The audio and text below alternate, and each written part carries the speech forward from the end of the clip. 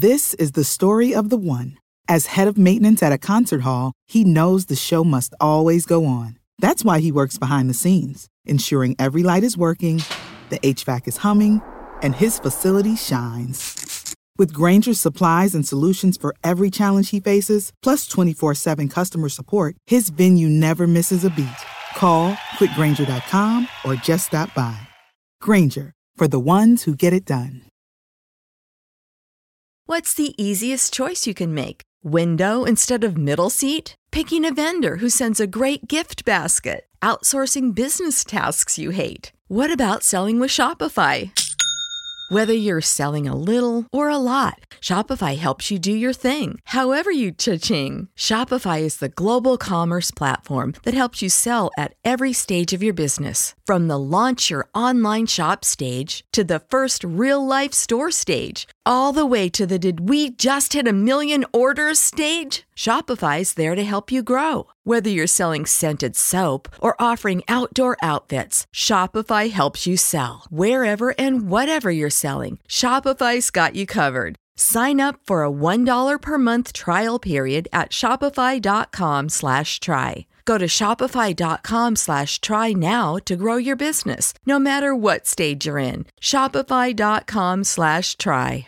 Prescription products require completion of an online medication consultation with an independent healthcare provider through the LifeMD platform and are only available if prescribed. Subscription required. Individual results may vary. Additional restrictions apply. Read all warnings before using GLP-1s. Side effects may include a risk of thyroid C-cell tumors. Do not use GLP-1s if you or your family have a history of thyroid cancer. If you've struggled for years to lose weight and have given up hope, did you know you can now access GLP-1 prescription medications at TryLifeMD.com? We're now offering eligible patients online access to GLP-1s, the breakthrough prescription medication that can help you lose body fat and weight. Listen to what people are saying. It's fun to put on jeans that you couldn't get into 6 months ago.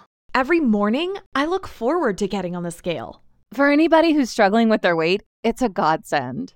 And here's the best part. Your insurance may cover 100% of the cost of your medication. So go to TryLifeMD.com to have your eligibility checked right now. Get started today at TryLifeMD.com. That's TryLifeMD.com.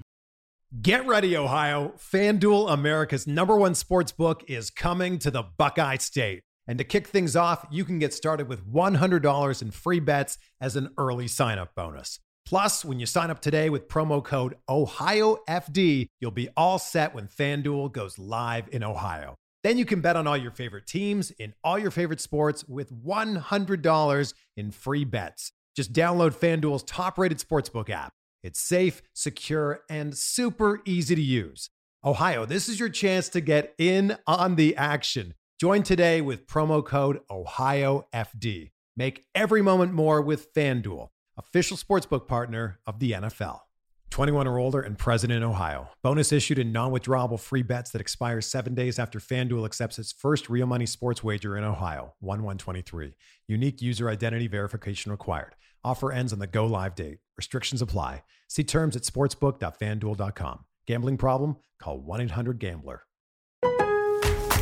At Lowe's, we're your go-to for great gardening values every day. That's why we've lowered our price on select bagged mulch, now starting at just $2.88 a bag. Mulch helps prevent weeds and retains moisture. And when you put it down around trees, shrubs, and flower beds, you'll see how beautiful it makes your outdoor space. Just in time to welcome back family and friends. Shop online and pick up in store.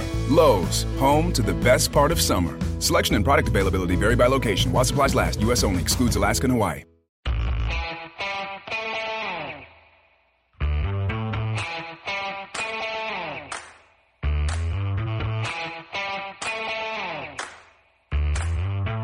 All right, it's film study once again, week 6. I was about to say the Orioles, but no, the Ravens squeaked one out this weekend in Pittsburgh. Ken McCusick, how you doing?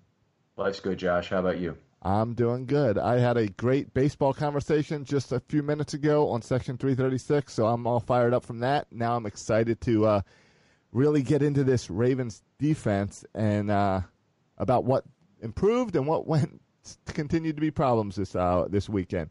And Ivan is joining us. Ivan, welcome back to the show. I'm happy to be here. Thanks for having me. Otherwise known as Coach Evans, I think, to all his ball players, but certainly known as Coach Evans in terms of his YouTube content. Mm-hmm. And tell us a little bit about that, Coach. So I have a YouTube channel. It's Sip the Tally Films. And again, I'm Coach Evans. And what I do is I just do video breakdown of the Ravens, what I thought was good, what I thought was bad. And I try to be as honest as possible, as unbiased as possible with my breakdown, and pretty much try to give the average fan a little bit of content from a coach's point of view. Maybe some technique things that they don't know about, or why things are ran, or what things are called, and just try to enlighten the average fan on things from the coach's point of view. Okay, that's outstanding. We love that point of view, Coach. And whether you get a question in tonight, you won't hear this until afterwards, but the next time Coach is on, make sure you get your questions in with that in mind, that you have a coach available to yourself to answer some of these questions. But, great game. Obviously, always good to come out of Pittsburgh with a win. They stuck to the formula in this game of winning snap count, 73-51. They really controlled the game, despite the fact that they only averaged 3.8 yards per offensive play. And I'm a big fan of that also, but, you say snap count, I say time possession, which in a sense the same thing. And we won a time possession big time. 39 minutes to 25 minutes this past Sunday. I got my reason why it's snap count and not time of possession. It's snap count because it's the number of consecutive plays you can keep defenders on the field. Mm-hmm. And a lot of that with the no huddle gets defense much more tired in the short term as opposed to just the long term. So, but I agree. I want to see hands on hips on that defense across the line on that fourth quarter. Exactly. All right. Well, one of the things that really stuck out to me about this game was how outstanding the cornerback play was. And, the cornerbacks and the secondary in general have taken a lot of hits. Jefferson obviously injured in this game. Thomas, I thought, played well. But the cornerbacks, all three of them, won this game for the Ravens from my perspective. And they did a great job of improving on one of the things I kind of talked about them about. Since the second half of the Cardinals game, there were a lot of free runners just running through the secondary, unguarded. And they weren't necessarily giving up touchdowns, but they were giving up big runs because guys were like nobody else was in the frame. And so almost every snap that I noticed this game, if a guy was open, there was somebody in high pursuit of him. Yeah, coverage breakdowns were definitely very limited. One of the things in terms of cornerbacks is they hardly gave up any yak in this game. Now, the early touchdown to Juju was a double wipeout rub play. Mm-hmm. So the two Ravens ran into each other, and the two the Steelers both ran into each other as well. Juju then got free, and Humphrey was a few yards removed from him, caught him by the sideline, went for the chop. I didn't think it was a really high-risk chop that he went for, but it didn't work, and Juju's a star. He ran through it for the touchdown on that play. I think the chop is a great thing, but you got to secure the tackle first. Okay. You got to secure the tackle first, unless it's just an all-or-nothing situation, which happened later on in the game. Yeah. All right. Let's see. What else we want to talk about? I thought because part of what made the cornerback play so great was they really had extended coverage times with all of the, not particularly good pass rush. Each of the three guys got a ticky-tack penalty on them at some point, but I thought the fact that they stayed with receivers, and Kennedy in particular didn't have a bunch of passes defensed in this game, but he certainly had his coverage radius on top of the receiver's catch radius for most of that football game. And he had an interesting last two games, or maybe even a game and a half. The second half of last week, and this whole game. Every time that I saw him, and I haven't seen all 22 yet, but just from looking at the broadcast view, every time I saw where he was defending the guy, he was either right on top of him, and they had to make an outstanding catch, or as soon as they caught the ball, they were tackled, and they went down right then, like you said earlier. Giving up not much to any yak at all. He barely gave up any yak in this game. They did target him a fair amount in this game, more than 10 throws. Mm-hmm. I'm sorry, that might not be right. I think it might have been 8 throws in this game. They tossed his way, but they did not make it work. Not for a lot of yardage after the catch, and not for a lot of yardage on the catches themselves. So both very impressive. I think the emergence of Kennedy, and he's played a half game each of the last 2 weeks where he replaced Averett each time. Mm-hmm. And then this week, Averett was a healthy scratch. And so they've given the job to Kennedy. From my point of view, I think the emergence of Kennedy over the last 2 full games over 3 weeks really diverts any discussion of needing to acquire a cornerback right now. I mean, I know I like to have 4 cornerbacks who can really play, and maybe Averett is a guy that is good enough to be the 4th corner still on this team, but Kennedy has emerged and is clearly good enough to be the 3rd. I think there's a question of whether or not they should go out and get anyone. Are you feeling fairly secure about corner right now? At corner, he has emerged, and I think a healthy get after it pass rusher will help all cornerbacks. Mm-hmm. So if your corner is out of a scale of 1 to 10, if your corner is a 6, you put a good pass rusher in there, he immediately jumps up to 8. There you go. Yeah, I agree. There's so much interplay there, and that's a lot of fans don't really get that. They think about these one-dimensional kind of situations, but there's a ton of interplay, and you get a critical mass gain by having like 1 better in each category or 2 better from the pass rush, like you say, that you pick up on the back end as well. Perfect example, the Bears.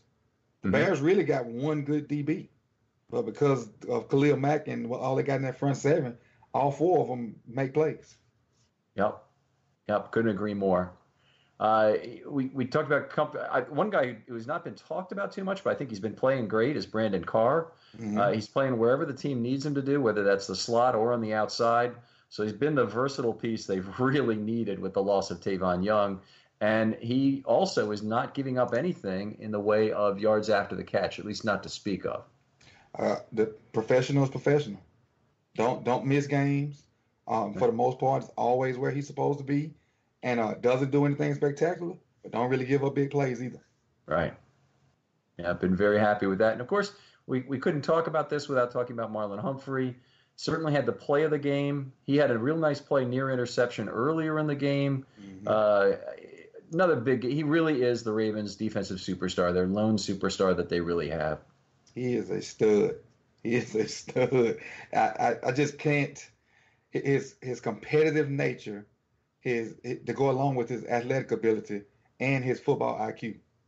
Putting all those 3 things together equals, in my mind, stud and future like superstar in NFL.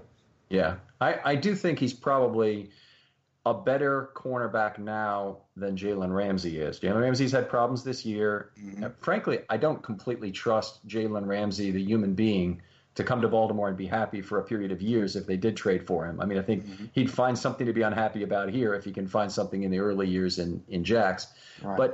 But in any case, I think Humphrey as a cornerback has proven himself at a very similar level, and I do want them to give the money to him, who's played within the system, who's obviously prepared to be a bigger leader on this defense than he is right now. It's a little unusual that a cornerback will be your team leader defensively, but Humphrey seems to have the temperament for that.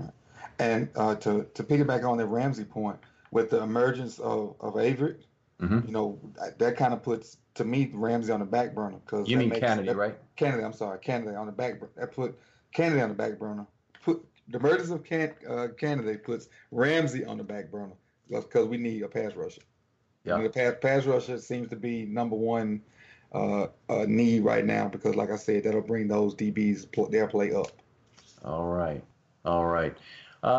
Anything else about Humphrey we want to talk about before we move on here? Because one thing I wanted to point and maybe get your coach's opinion on this. He kind of has 2 techniques for punching the ball loose, and he punched this one. It was really like what's the item called? A captive bolt pistol, which they use to kill cattle. It's the item from No Country for Old Men. That's what the punch up against Juju looked like that won the ball game. But that's the one right in the middle of the head. Yeah. There you go. but it had that kind of force, and that ball went flying like those locks in those movies did all the way across the room, kind of thing. But did you notice when he hit the ball so hard that the bounces were unpredictable? That ball really should have went out of bounds. Yep. Then it just stuck, and he was able to go back and get it. So that's just how much force he had on the ball, how much spin and torque that was on it. Yep, as definitely as sweet a punch out as you'll ever see. And also great that he got off the ground. Juju didn't, and he beats 2 guys to the ball who were there sooner, and obviously we're having trouble playing the bounce, like you mentioned. That's pretty cool. But I often mention that Humphrey's right arm has been like a baseball bat most of the time, because usually he tries to just doesn't matter whether he's getting ball or arm. He wants to generally disrupt bone, skin, and ball as much as possible to get that ball loose when he's going for the PD. But that was kind of like the first one, the one he missed on. Yeah, that was I think that was that one. It was like a wild swing, hoping to just hit something. Yeah, he did kind of go across the arm rather than to the ball. Yeah. All right. Well, we've talked a little bit about the pass rush. Let's kind of finish that up in terms of what we saw. There were a lot of problems, obviously, with the pass rush. I'm going to talk a little bit about the scheme to start with, and then we can jump in on some other things. They rushed with numbers, and for the first time this year, they really had a problem with that working. So in this game, when they rushed 6 or more, they allowed, 76 yards on 8 plays, 9.5 per play. So not what they want. And going into this, they'd allowed under 4 yards per pass when they rushed 6 or more. So really a big reversal in this game against Pittsburgh. And it was a significant number of times they tried to rush numbers, but the ball was out quickly most of the time for solid yardage.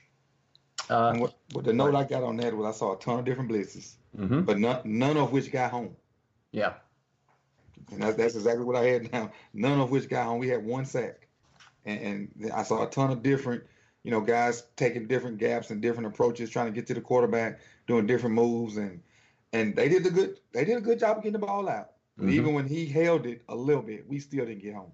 Yeah, I agree, and it was an ongoing problem. 18 individual blitzes in this game, and we might define them a little differently. But if the guy was at least 1.5 yards off the line of scrimmage and inside the slot receiver, then that he's a declared blitzer, a declared pass rusher, but otherwise it's a blitzer. And 18 individual blitzes in this game. They also had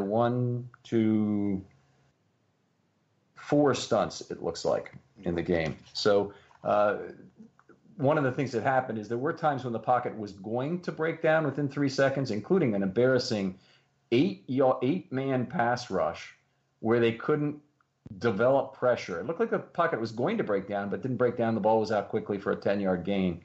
That's the kind of thing. You've got to make something happen on a play like that. Force an incomplete, get in the guy's face. That's like the worst outcome you can really have is an incomplete pass. You're seeing 8 guys. At minimum, you have to get a batted ball. There you go. You have to get a batted ball. Or make him throw the ball away or whatever. You're right. Yeah. Nothing positive should come out of that. Nothing. All right. You're either going to get there or they're going to bomb you over the top. It should never be any in between. Yeah, they're going to get a man coverage opportunity somewhere in that secondary. They might get a wide open guy, but at a minimum they'll get a man.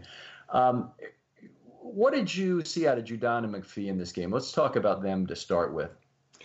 I saw a lot of energy. Well, Judon's normal energy, just not getting any results.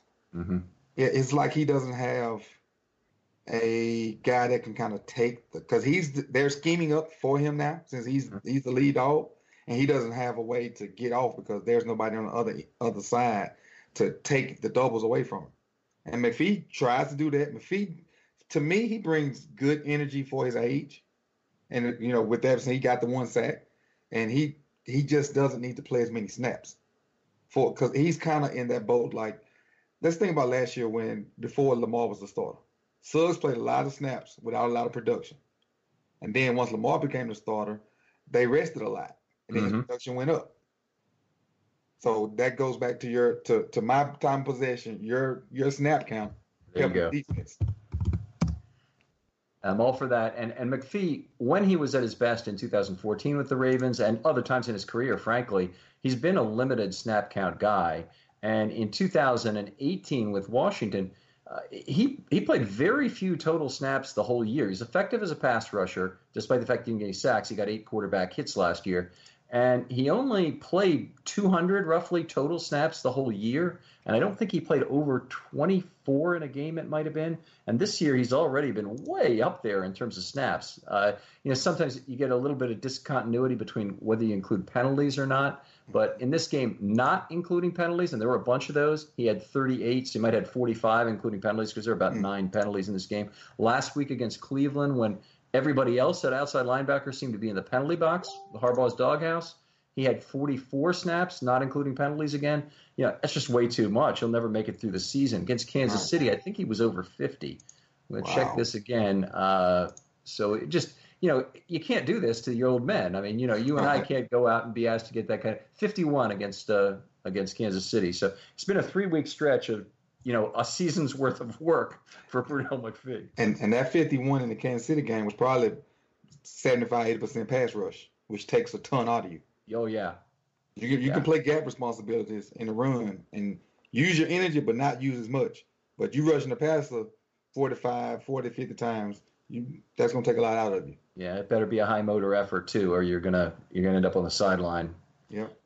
I still have seen some of the good things from McPhee in terms of the ability to beat a double team. It's just the guy needs to play fewer snaps. They need to find some way, somebody else who might do that. Coming into this game, I looked at the inactives and I thought maybe there's a change they'll make, because here was my logic. They activated 5 defensive linemen for the first time this year, brought Zach Sieler off the practice squad, activated him.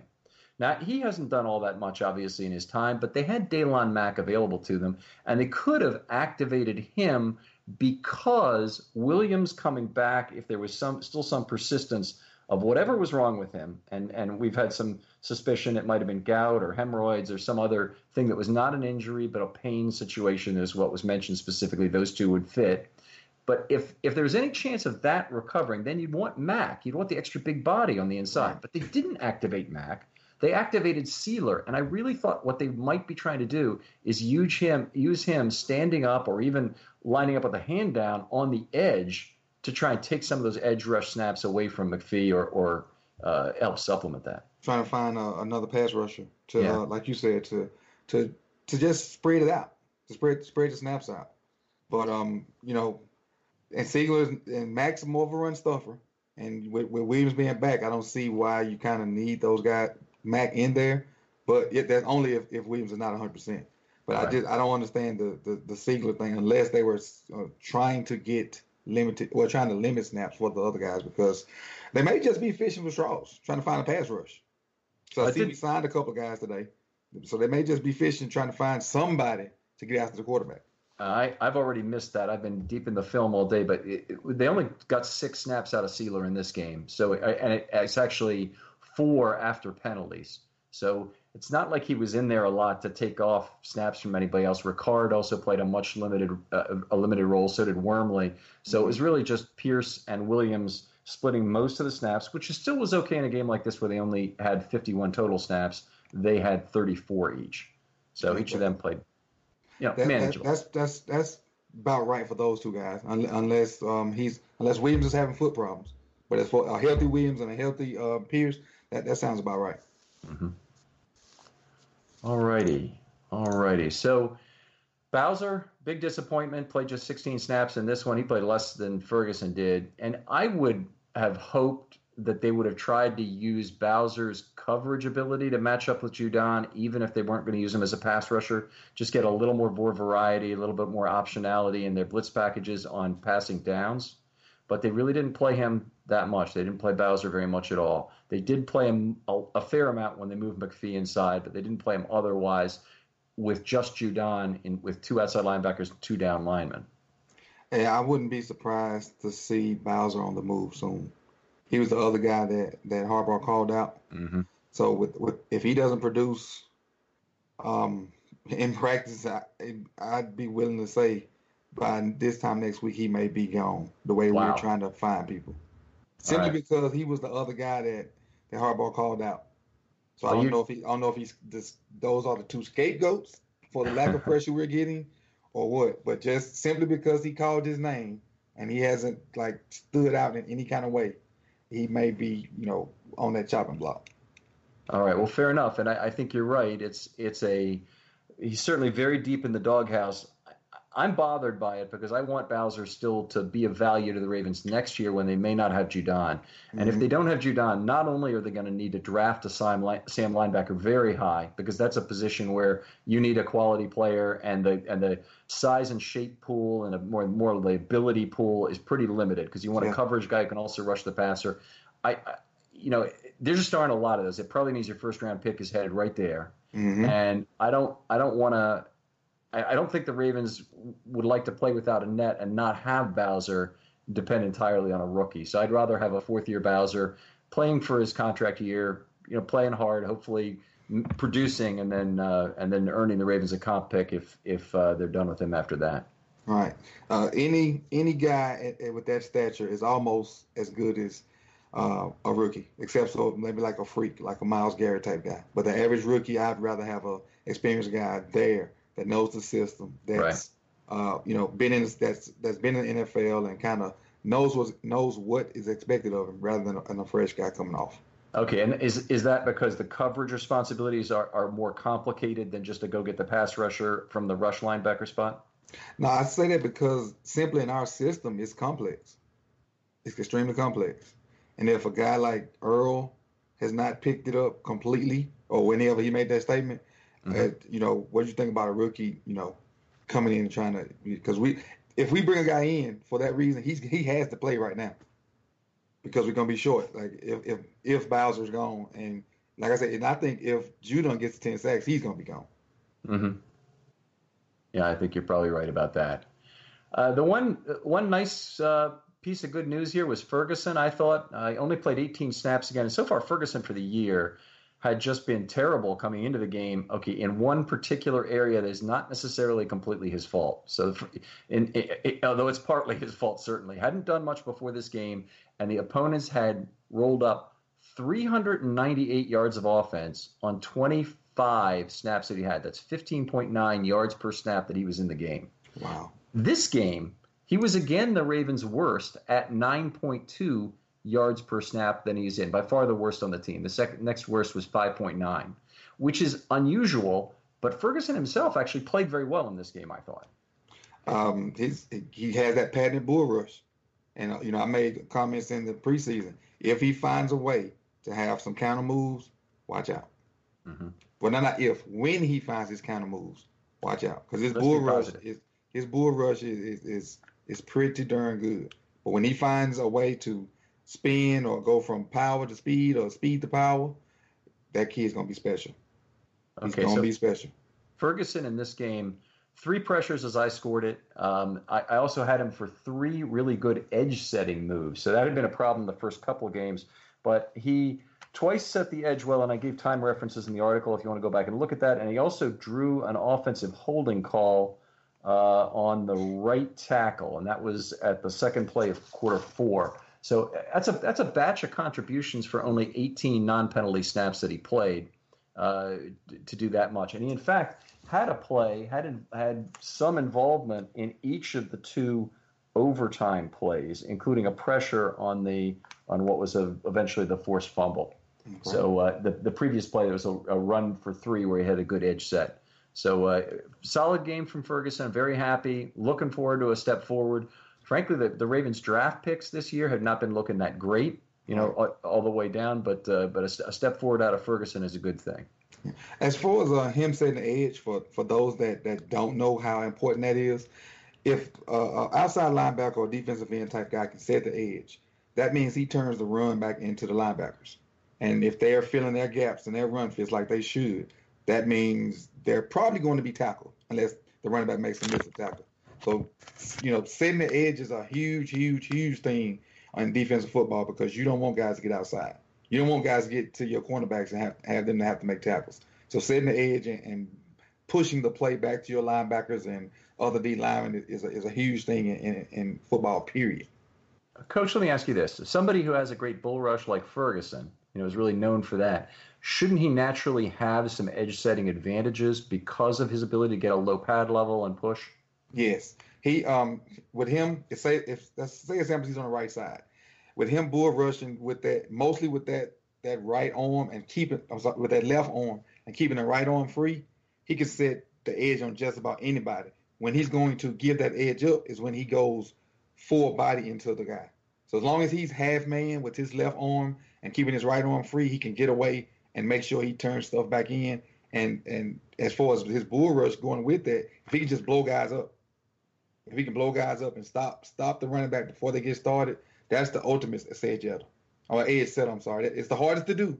But when you do that, it's the easiest because now the running back has to stop, then restart. Mm-hmm. And by then, the rest of the cavalry should be there. Yeah, there you go. Okay, so we've had the luxury of the best edge setter of his generation here for many years in Terrell Suggs, obviously. So almost everybody is going to be compared to him and come up lacking. Mm-hmm. But what could you point to from Suggs? There's one particular thing I definitely want to get out if you don't have it, but give me a particular move that you liked that Suggs could do that you wouldn't normally see from other players in terms of setting that edge, and maybe how it would apply specifically to the AFC North where there's a lot of power football run. Suggs had a what I call a Euro step.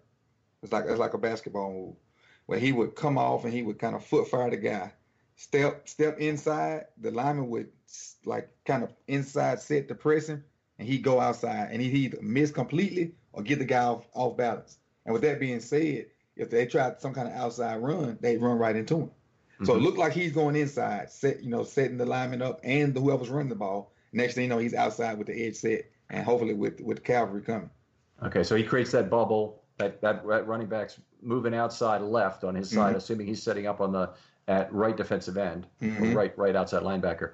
Yeah, I love that. The other thing I loved in terms of power football in the AFC North, one of the things we saw from Suggs a lot is he knew exactly when to go low to cut one or even two offensive players to create that opportunity on his side. So like pullers? Yeah, pullers, for example. Mm-hmm. So you get the right guard pulling, and maybe the right tight end is also pulling, or maybe it's the fullback. And he's got to take two guys out by going low. You get the first guy low, the second guy trips over that, and all of a sudden that running back has some huge pile of mess to avoid in making his run. So what he used to do, and in the football terms, we call it wrong shoulder. So when he see pullers coming, take his outside shoulder, which would be the free shoulder, to set the edge, and throw that shoulder into him. And that way you're making the spill to the linebackers. And if you get under one and you get the second one to kind of fall over, you create a pile, which helps everybody. What the move you speak of is the perfect storm to that technique. It's a bunch of things that can happen because really just trying to spill it for his linebackers. But if you can create a pile and not a hole for the running back to go through, that's the perfect storm to what it is. And he did do it a lot. So he probably, kind of mastered it a little bit and just throwing that shoulder, because I don't think technically you can cut. If you get inside and fall, it's not cutting. Oh, meaning it's not legal for the defensive lineman to do it? I know on our level it's not legal for the defensive lineman to do it. I know on the high school level it's not legal. Because like if you get a guard pulling and the defensive end just go low, that's a flag on the defense. It's the referee's catching. Now I don't know about the NFL. I know on our level it's illegal. I'm not aware that's a flag at the NFL level, but I understand. And they changed the chop blocking rules a few years ago to give the defense more protection on the high-low blocks by the men who are next to each other. So they did change that. But in terms of the crackback blocks, this is within the tackle box. So this isn't like blocking back towards the line of scrimmage from outside the tackle, which is protected.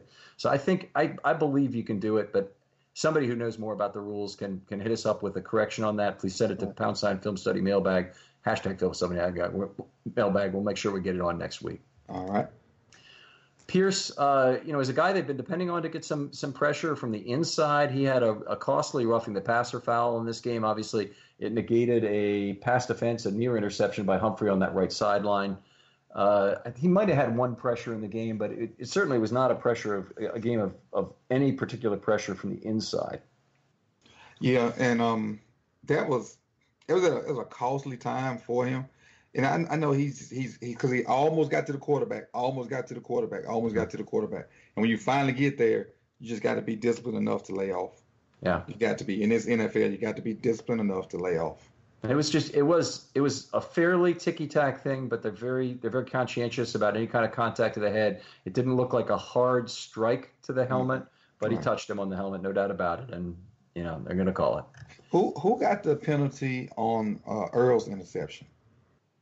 Do you remember? Earl's interception. Okay, hold on. Let me go back to that. So let's see. That would be on this sheet here. Negated. There was a defensive hold by Kennedy. Oh, is that the play Jefferson got hurt on? Yes, that's the one that Jefferson got hurt on, where he fell into the guy. The call was on Jefferson. That's what it was.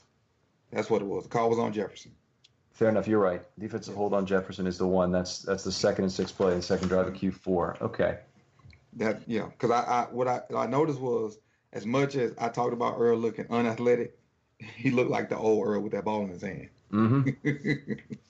It's exciting. I think he's moved to the ball pretty well. I thought he played very well. We talked about the cornerbacks a little bit. I was going to bring up Thomas later in individual performances, but I thought he did a good job of meshing with those corners. They didn't have a ton of bracket coverage, but they did have places where Thomas was clearly moving to the football, and I haven't seen yet from the All-22 how he might have been impacting throws by doing that. Right. But I think he had a pretty darn good game. Yep. I think maybe his best as a Raven so far. Yeah. What did you think about the penalty itself? I mean, obviously we've got to talk about that at some point.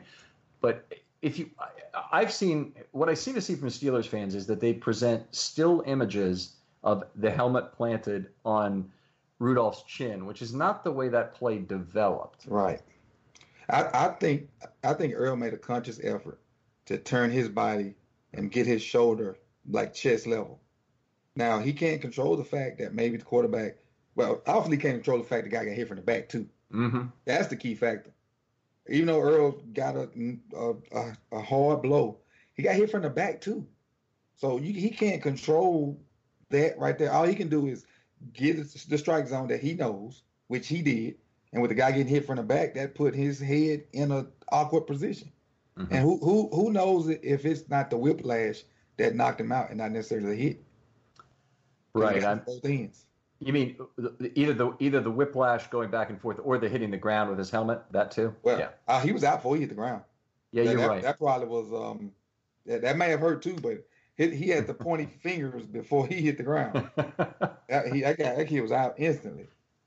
All right. Well, anyway, I think when you look at the thing full speed, I think you see Thomas turning his helmet also. So you don't ever, if you lead with the crown of the helmet, well, you deserve everything you get in terms of suspensions and fines. Right. But Thomas clearly, to my mind, turned his head and moved his head slightly to the right in a way that clearly is not, was not trying to do any harm. And no matter what the Steelers fans I've seen online are talking about how his intent doesn't matter. He still knocked out our quarterback with a direct hit to the helmet. He's got to be suspended, blah, blah, blah, blah, blah. Well, intent obviously matters to the league. Yes, it matters. And I don't think Thomas is a guy, and obviously we don't really know because he came from Seattle, but I don't believe he has any kind of long history of being a headhunter in this league. So we obviously know intent is important. But just look at Burfict. Mm-hmm. Look at what they're doing to Burfict. Yeah. Intent matters in the NFL. I mean, even if you don't necessarily strike the right part, the wrong parts rather, what you maliciously do matters to the brand. And that's why that guy got, I think he got a whole year. I'm not even sure. Is whole year or is he indefinite? I'm not even sure. But anyway, you're probably right. Would you ever let Vontaze Burfict back into the league? I wouldn't. Not at this point. Yeah. And I'm not all for taking people's livelihood because that's probably all he knows how to do, like professionally. And that's no shade, but he's hurting other people. Mm-hmm. He's costing other people their situation. I remember a couple years ago, I think he hurt Antonio Brown and Ben Roethlisberger, or Le'Veon. He hurt two of the three Bs himself. So he's causing other people their livelihood. Maybe a more pertinent question is this, Coach: would you want him as an assistant coach for you? You're the head coach of a team, a high school or college level. Would you want Vontaze Burfict as an assistant coach, given his history? It'll have to be the NFL. It would have to be the NFL where he can't necessarily bully, not the word, but he can't intimidate kids based off his history because the guys in the NFL are not going to take that. So and if I was an NFL coach, I'd say no. Because I know there's other people out there that's more professional. Mm-hmm. But the only place I could see him coaching, and he may not even been coached, because yes, you can play, don't mean you can coach. You still got to be a teacher. Mm-hmm. Teachers are the best coaches, in my opinion. So if he can't teach the game, teaching and playing is two different things. And all right. So I would say no. To answer your question, no, I wouldn't want him on my staff. All right, that's pretty severe indictment, but I think you're right. It's the NFL or nowhere for him. Be interesting to see where he ends up in life after this in terms of getting things here. He's made a lot of money. I'm sure he'll be fine, but hopefully he's saved it and still has it. Right. A lot of changes at inside linebacker for the Ravens in this game, and I want to kind of go through them, and then let's talk a little bit about what it means for the defense in general going forward. But they moved the green dot originally from Owasso to Jefferson. A lot of value coming from that in terms of the ability to substitute for Owasso, who has not played well. You know, everybody loves Peanut. Mm-hmm. We're fond of him. He's a high energy player. He had a good year last year as a 42% player in the will linebacker platoon, but frankly, he's played like crap this year. Just to call it straight up, he's missed a bunch of tackles. His missed tackle on the sack set up the whole Thomas roughing the passer call that eventually got made. Mm-hmm. If he'd just taken that down, that would have been the end of that drive, and they would have.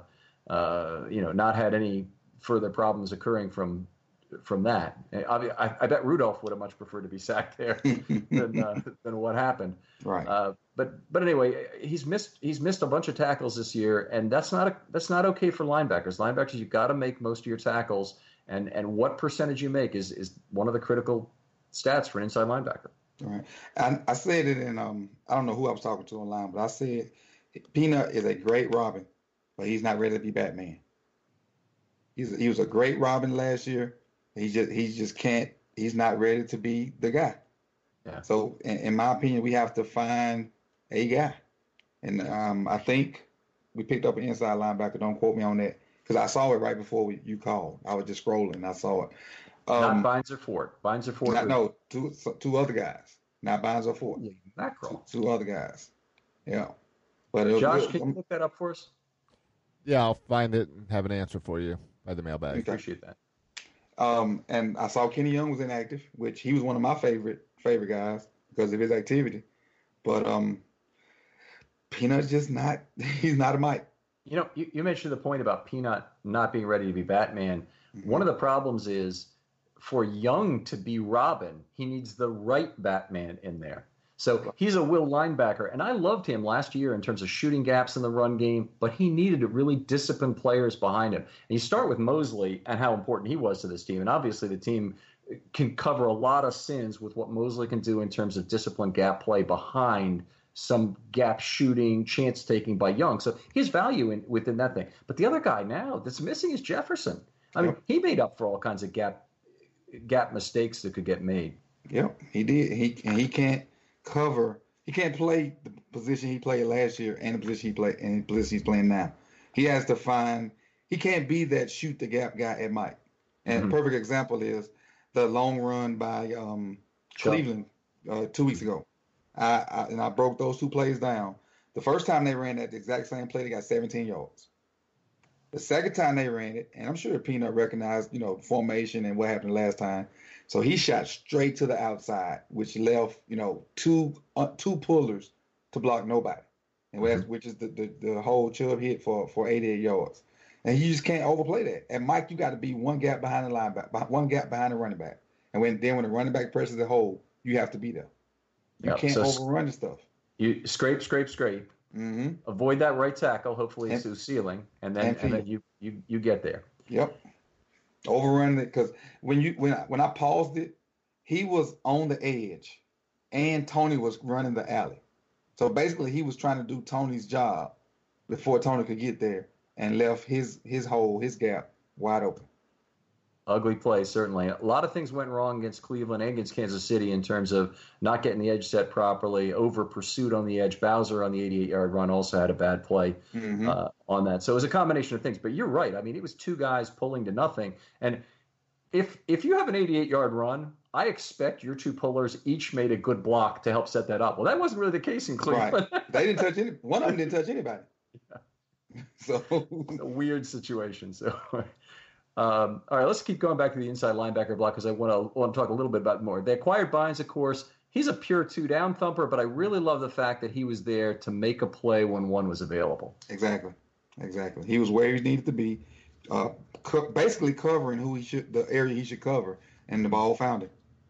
Yeah, a lot of trouble with the inside linebackers getting to that spot in space where the intended receiver is going to be, the running back. And that's one of the problems I have with Owasso is he's very slow to recognize and diagnose the play, whether it's a screen pass or whether it's just a little out to the flat to a running back where he needs to be the first guy there to make a quick tackle. Yak all over the rest of the field. We talked about it already with the cornerbacks is being minimized, but yak to the running backs, which is going to be higher normally, so I understand that, is we're having a terrible positioning on those backs to get them stopped.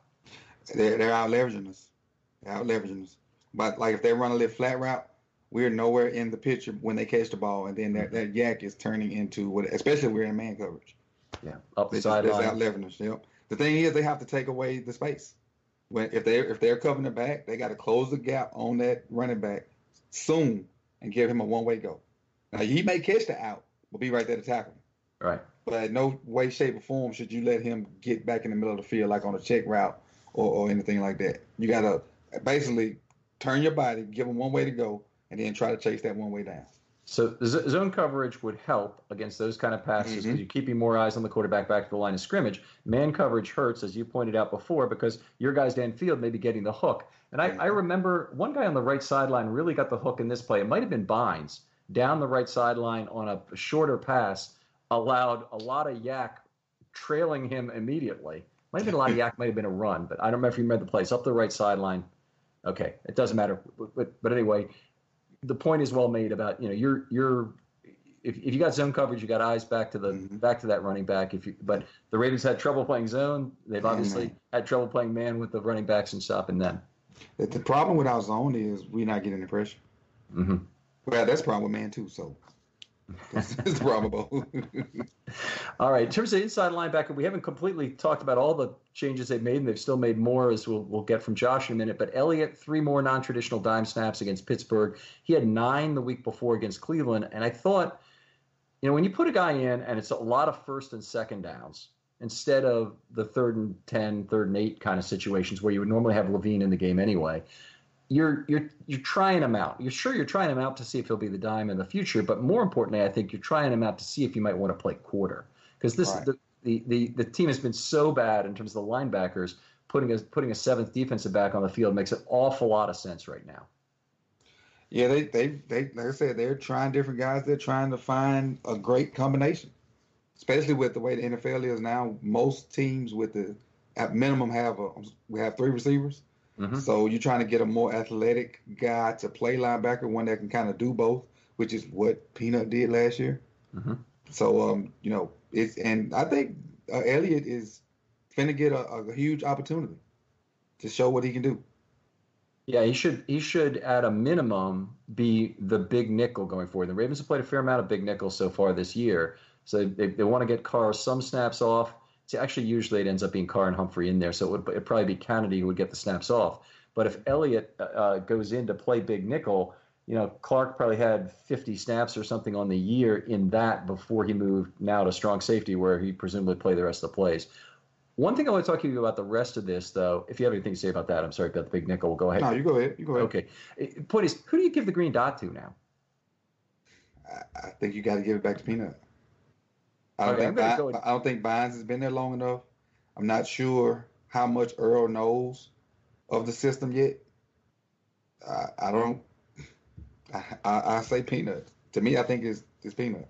Okay, I got eliminations on all 3 of those guys. Earl, for the reason you mentioned, but he's also a free safety. So because he plays one of the most deep free safeties in the whole league, communicating with those players in the middle of the field is going to be harder. The Ravens have usually wanted it to be one of those 2 linebacker spots and almost always the Mike spot, but they made the move to Jefferson consciously because they understood their weaknesses at inside linebacker. Mm-hmm.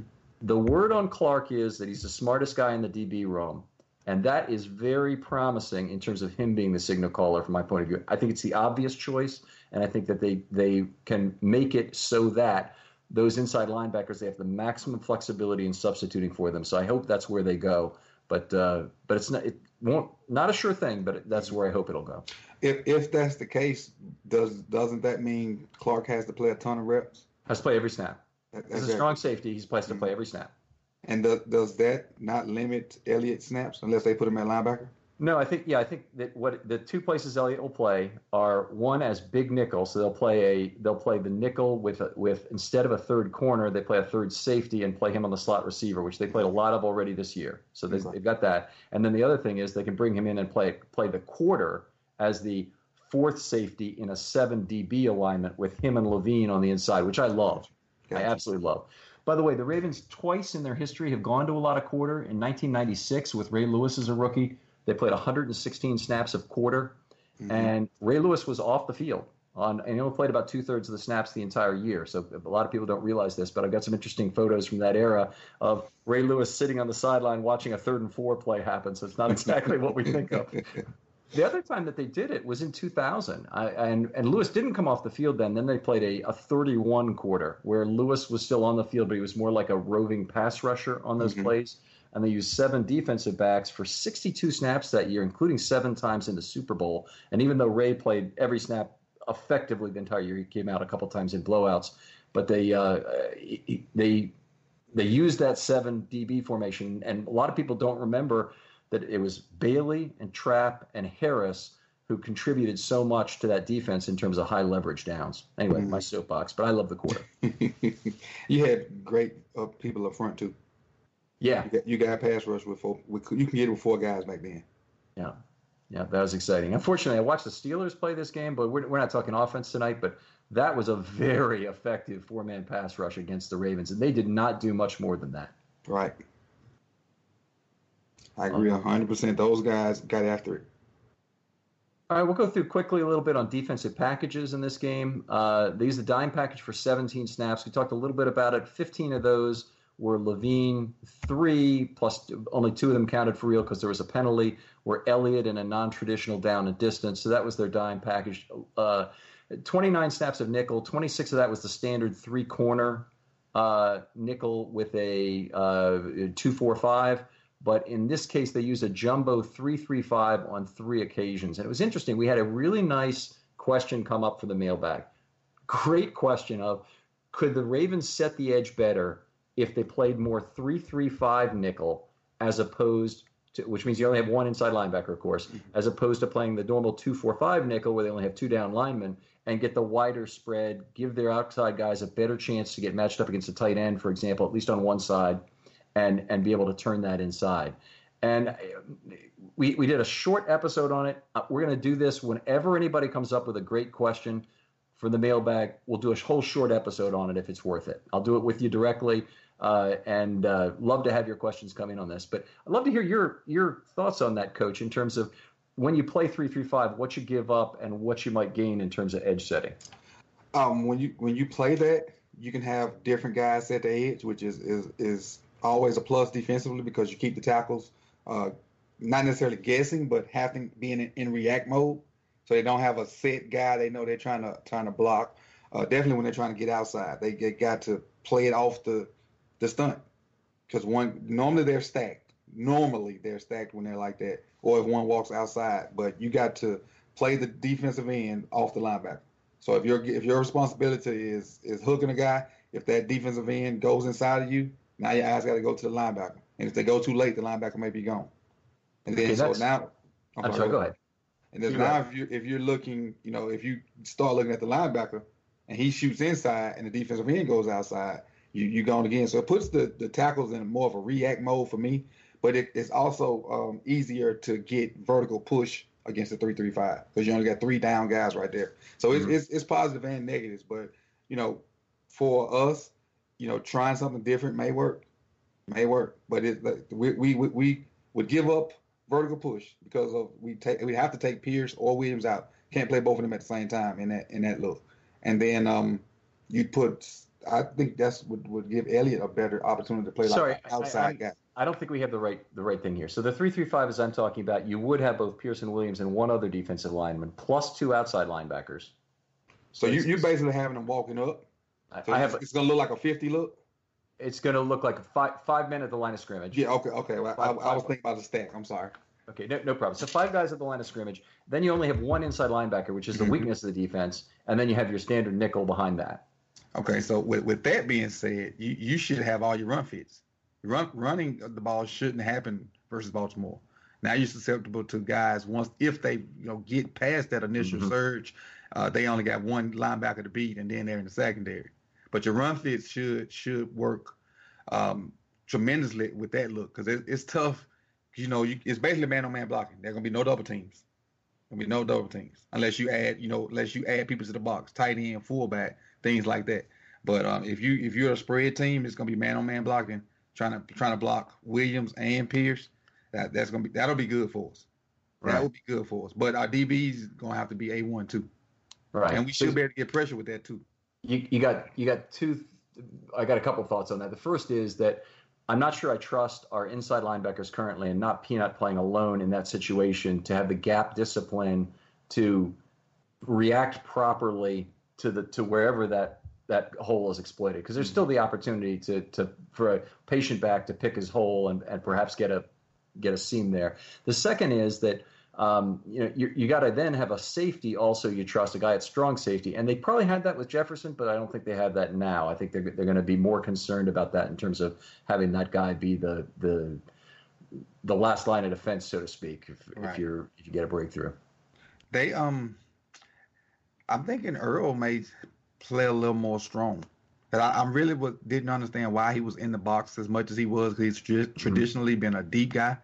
So if he's been in and out of the box, he may play a little more strong and let Clark kind of roam a little bit. If Clark's going to be that guy, that green dot guy, that would completely change the dynamic there. Because if you're whoever's the strong safety, in my mind, should probably have the dot. Because that guy's going to be playing closer to the line of scrimmage more often, and it's going to be easier for him to make the call. But it would completely change the dynamic. I think almost, if I had to guess, I'd say it makes it more likely that we'll see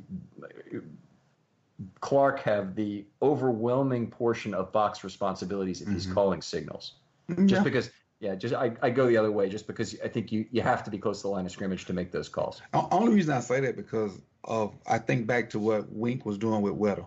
Having him in the box, having him out the box, having him, almost like at an outside linebacker. But then next thing you know, he covering deep middle. A reason I say that because of the disguises Wink likes to do. But even though, I said strong safety, I just meant like in the box more and still trying to be the disguise type guy. Because Wink does a good job of disguise and stuff, especially when he got high IQ guys that can do it. All right. Now, Weddle, of course, had the green dot when that was happening. Right. So. All righty. Okay, couple snaps at base, including the interception by Bynes. Also that 14-yard pass to McDonald, which set up the touchdown. They played 2 snaps at jumbo. The one I want to focus on was they stopped that 2nd and 1 play for a loss of 5 when they ran a wildcat with 7 offensive linemen. And they ran left for -5 out of that wild card. It was Humphrey made a great play on that. Humphrey made great plays in the passing game all day, but Humphrey made a couple great plays, one on a short pass and one on a run on this wildcat play. Humphrey didn't make the tackle there, but he set it up for whoever came second. I'm forgetting who that was who ended up finishing it off.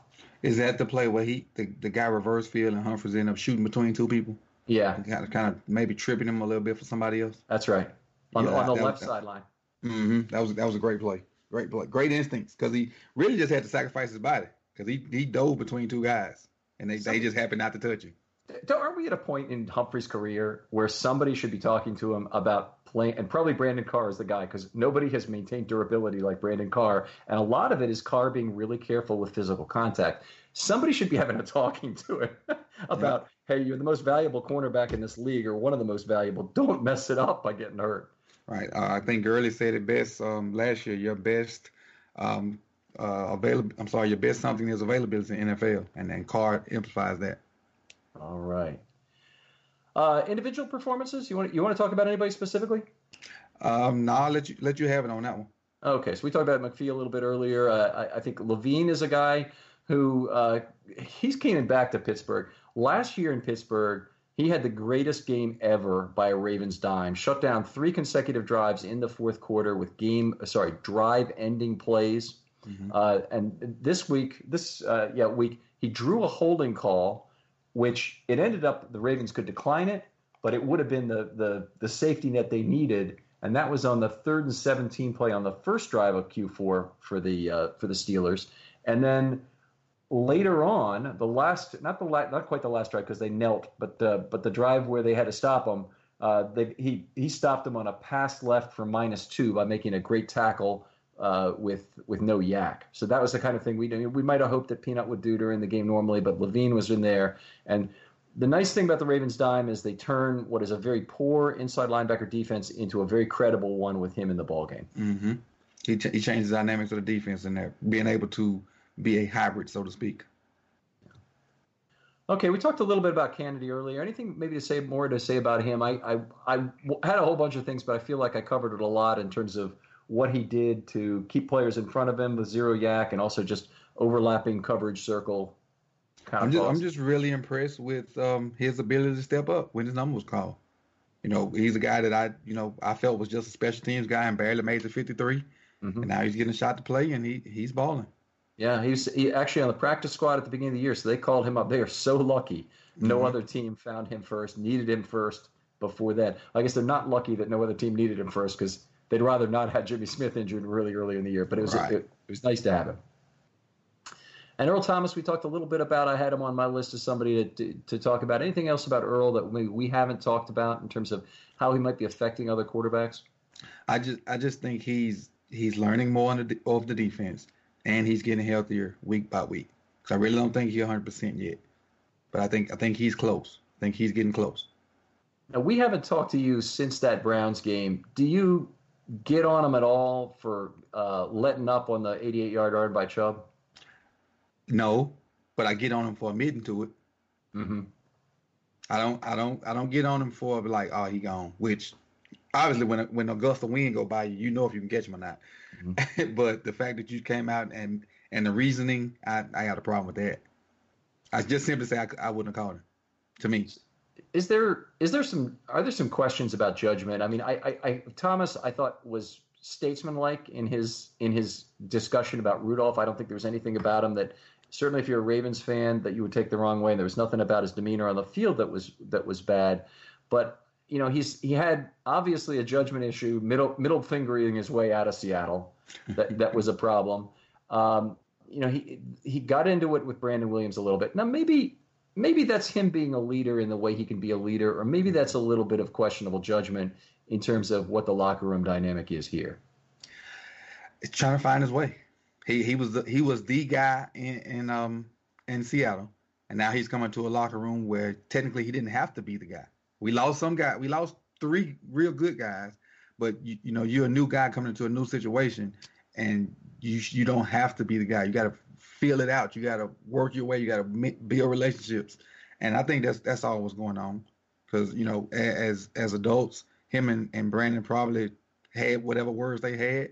And, if they saw some points in each other's argument, hashed it out and went on about their business. And that's just him trying to build relationships and find ways to motivate guys and see who he can push and who he can't push. 'Cause I don't think he's a leader yet, but I think he's trying to build those relationships to be the leader. So when it's time to say, hey, let's go, they follow.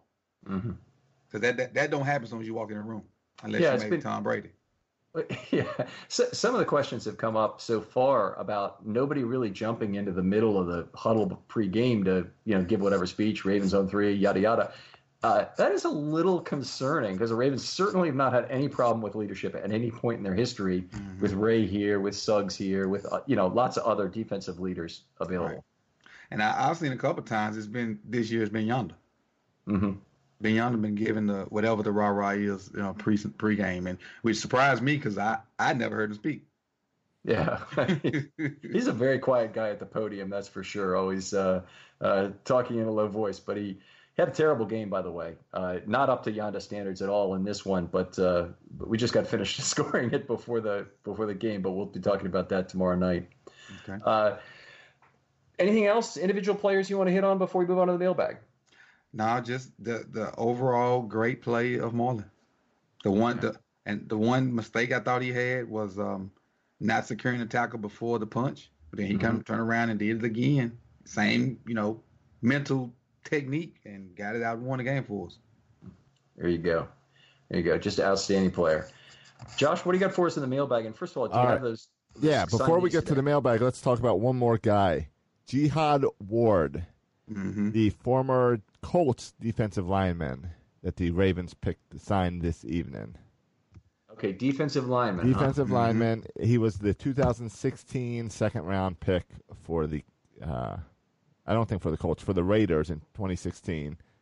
Played 3 games for the Colts this season, and then they waived him after week 3. Okay. I think the second guy I mentioned was somebody from our practice squad got picked up. That was that second guy I think I saw. Somebody from our practice squad maybe got picked up. Somebody. Okay.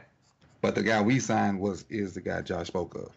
Okay, so he's a defensive interior player. Mm-hmm. Interesting. Second round draft pick in 2016 by the Raiders. That doesn't mean anything then. Okay. That means it was high. Yes, it was overdone. I noticed that Cleveland Farrell, who was the number 4 overall pick this year, and to everybody's thought was way overdrafted. They could have dropped 10 spots and still gotten him easily. Mm-hmm. And supposedly they tried to trade the pick, but he's a healthy scratch for the last game for the Raiders, which is really awful. And then Josh Jacobs in turn gets 100 yards. It's crazy. They did win that game, so anyway. Let's get to the mailbag. This is your question as listeners to steer the show using the hashtag FilmStudyMailbag or going over to filmstudybaltimore.com and commenting in there. A lot of your questions, sometimes Ken will jump on if it's in between shows and answer you right on Twitter. But if we have a chance, it's much better and we can get a much more thorough answer on the show. So get your questions in using the hashtag FilmStudyMailbag. First one up is going to be from Brad, who's saying, given the Ravens' pass rush woes, do you think they would be better served sending fewer rushers and dropping more into coverage, and maybe teams wouldn't be able to dink and dunk, or they would be, but perhaps the Ravens could eliminate more chunk plays that way? I'm gonna take a shot at this, Coach, and I really want to hear your thoughts as well. But I'm going to start by saying that I don't think there's a team that has a weak pass rush like the Ravens. They can't go at it any one way. So you can't go with 4 men every time if your 4 guys are completely impotent. You have to mix it up. And that's why the Ravens had to mix it up to get some modicum of pressure in this last game, even though it wasn't much. I don't think you can just rush 4 when your 4 aren't very good and let the quarterback sit there back there and eat a sandwich and pick you apart, even if you've got 7 guys in coverage. I agree with you. You can't insult the other team's intelligence by dropping 8 all the time or just dropping 7 all the time. You have to realize that it may work to start off with, but those guys are professionals also. They're going to find a way to, like you said, eat a sandwich and then deliver the ball to where it needs to be. All NFL quarterbacks can do that. Don't get it twisted. If you run the same coverage or some similar coverages all game, every NFL quarterback will pick you apart. So you got to mix it up. All right. One more question. Still digging into that pass rush. The Ravens. Well, the Ravens are in first place, but they're still. They were saying during the broadcast that the Ravens are one of the busiest clubs on the phone looking about trade options. So JD is wondering if a trade is a solution to the pass rush issues.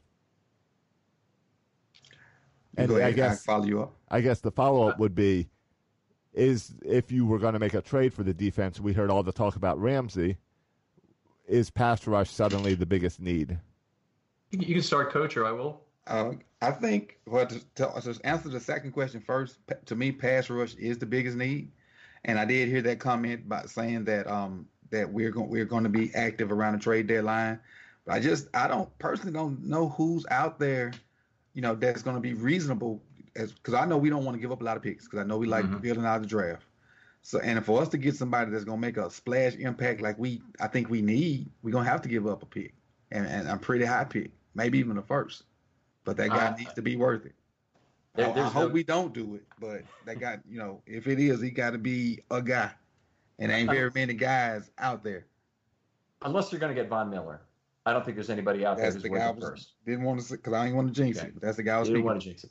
So unless you're going to get Von Miller, I don't think you're going to have to give up a first-round pick. I mean, there should be lots of on-the-margin but useful talent that Wink Martindale can make use of within his scheme, manage snaps, improve the productivity of McPhee in the process, I think you get somebody decent for about a 5th-round pick, maybe a 4th-round pick. But there's a lot of guys where, we're at that point in the season where teams are well served to get out of some expensive veteran contracts when they're out of it this year, and they can get a pick next year. And they're going to lose the guy anyway, but they save some cap dollars this year, and they create a draft pick for next year. It makes all kinds of sense. So the Ravens shouldn't feel pressured into making a move as much as they really could use another pass rusher.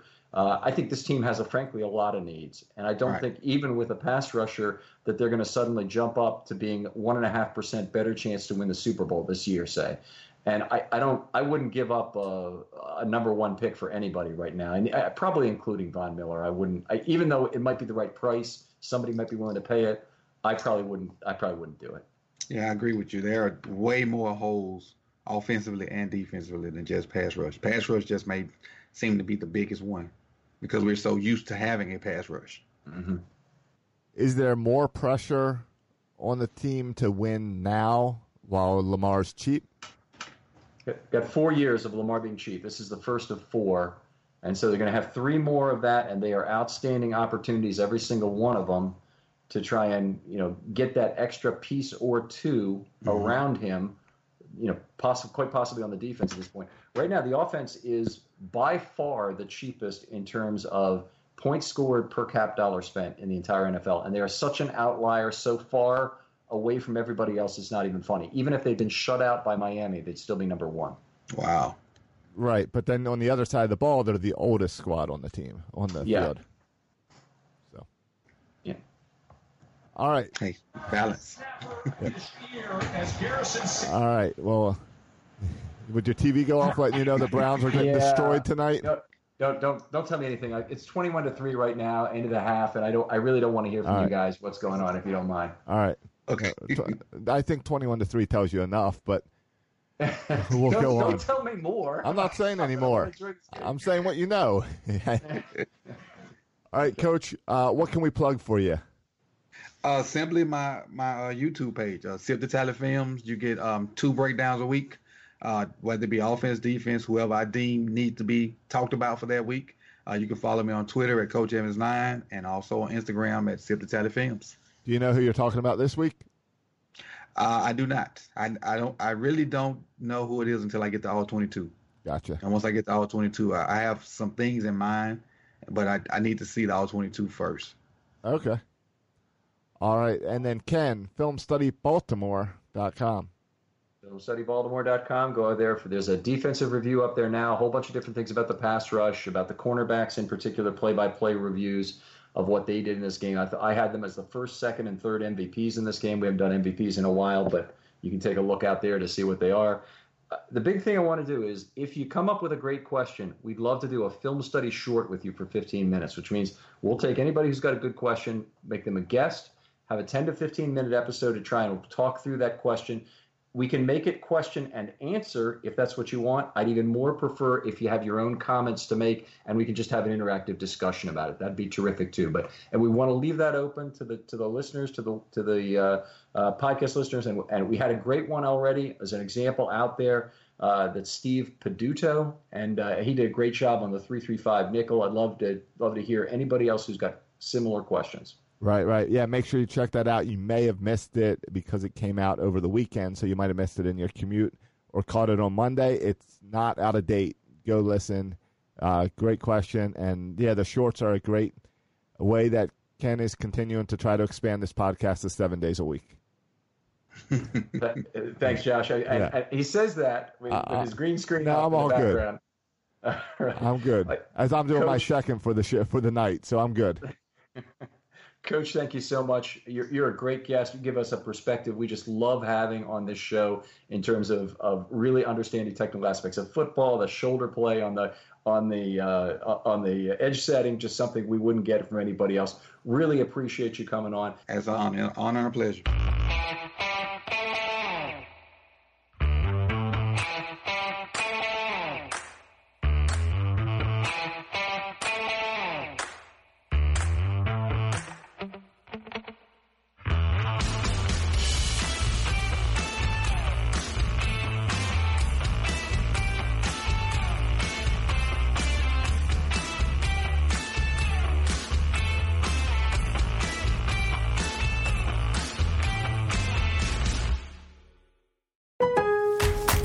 At Lowe's, we're your go-to for great gardening values every day. That's why we've lowered our price on select bagged mulch, now starting at just $2.88 a bag. Mulch helps prevent weeds and retains moisture, and when you put it down around trees, shrubs, and flower beds, you'll see how beautiful it makes your outdoor space, just in time to welcome back family and friends. Shop online and pick up in store. Lowe's, home to the best part of summer. Selection and product availability vary by location. While supplies last, U.S. only. Excludes Alaska and Hawaii.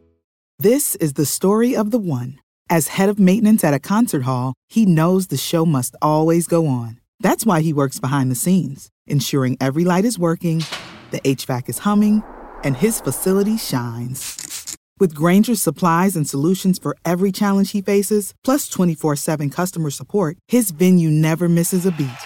Call quickgrainger.com or just stop by. Grainger, for the ones who get it done. When you need mealtime inspiration, it's worth shopping Kroger, where you'll find over 30,000 mouth-watering choices that excite your inner foodie. And no matter what tasty choice you make, you'll enjoy our everyday low prices, plus extra ways to save, like digital coupons worth over $600 each week. You can also save up to $1 off per gallon at the pump with fuel points. More savings and more inspiring flavors make shopping Kroger worth it every time. Kroger, fresh for everyone. Fuel restrictions apply.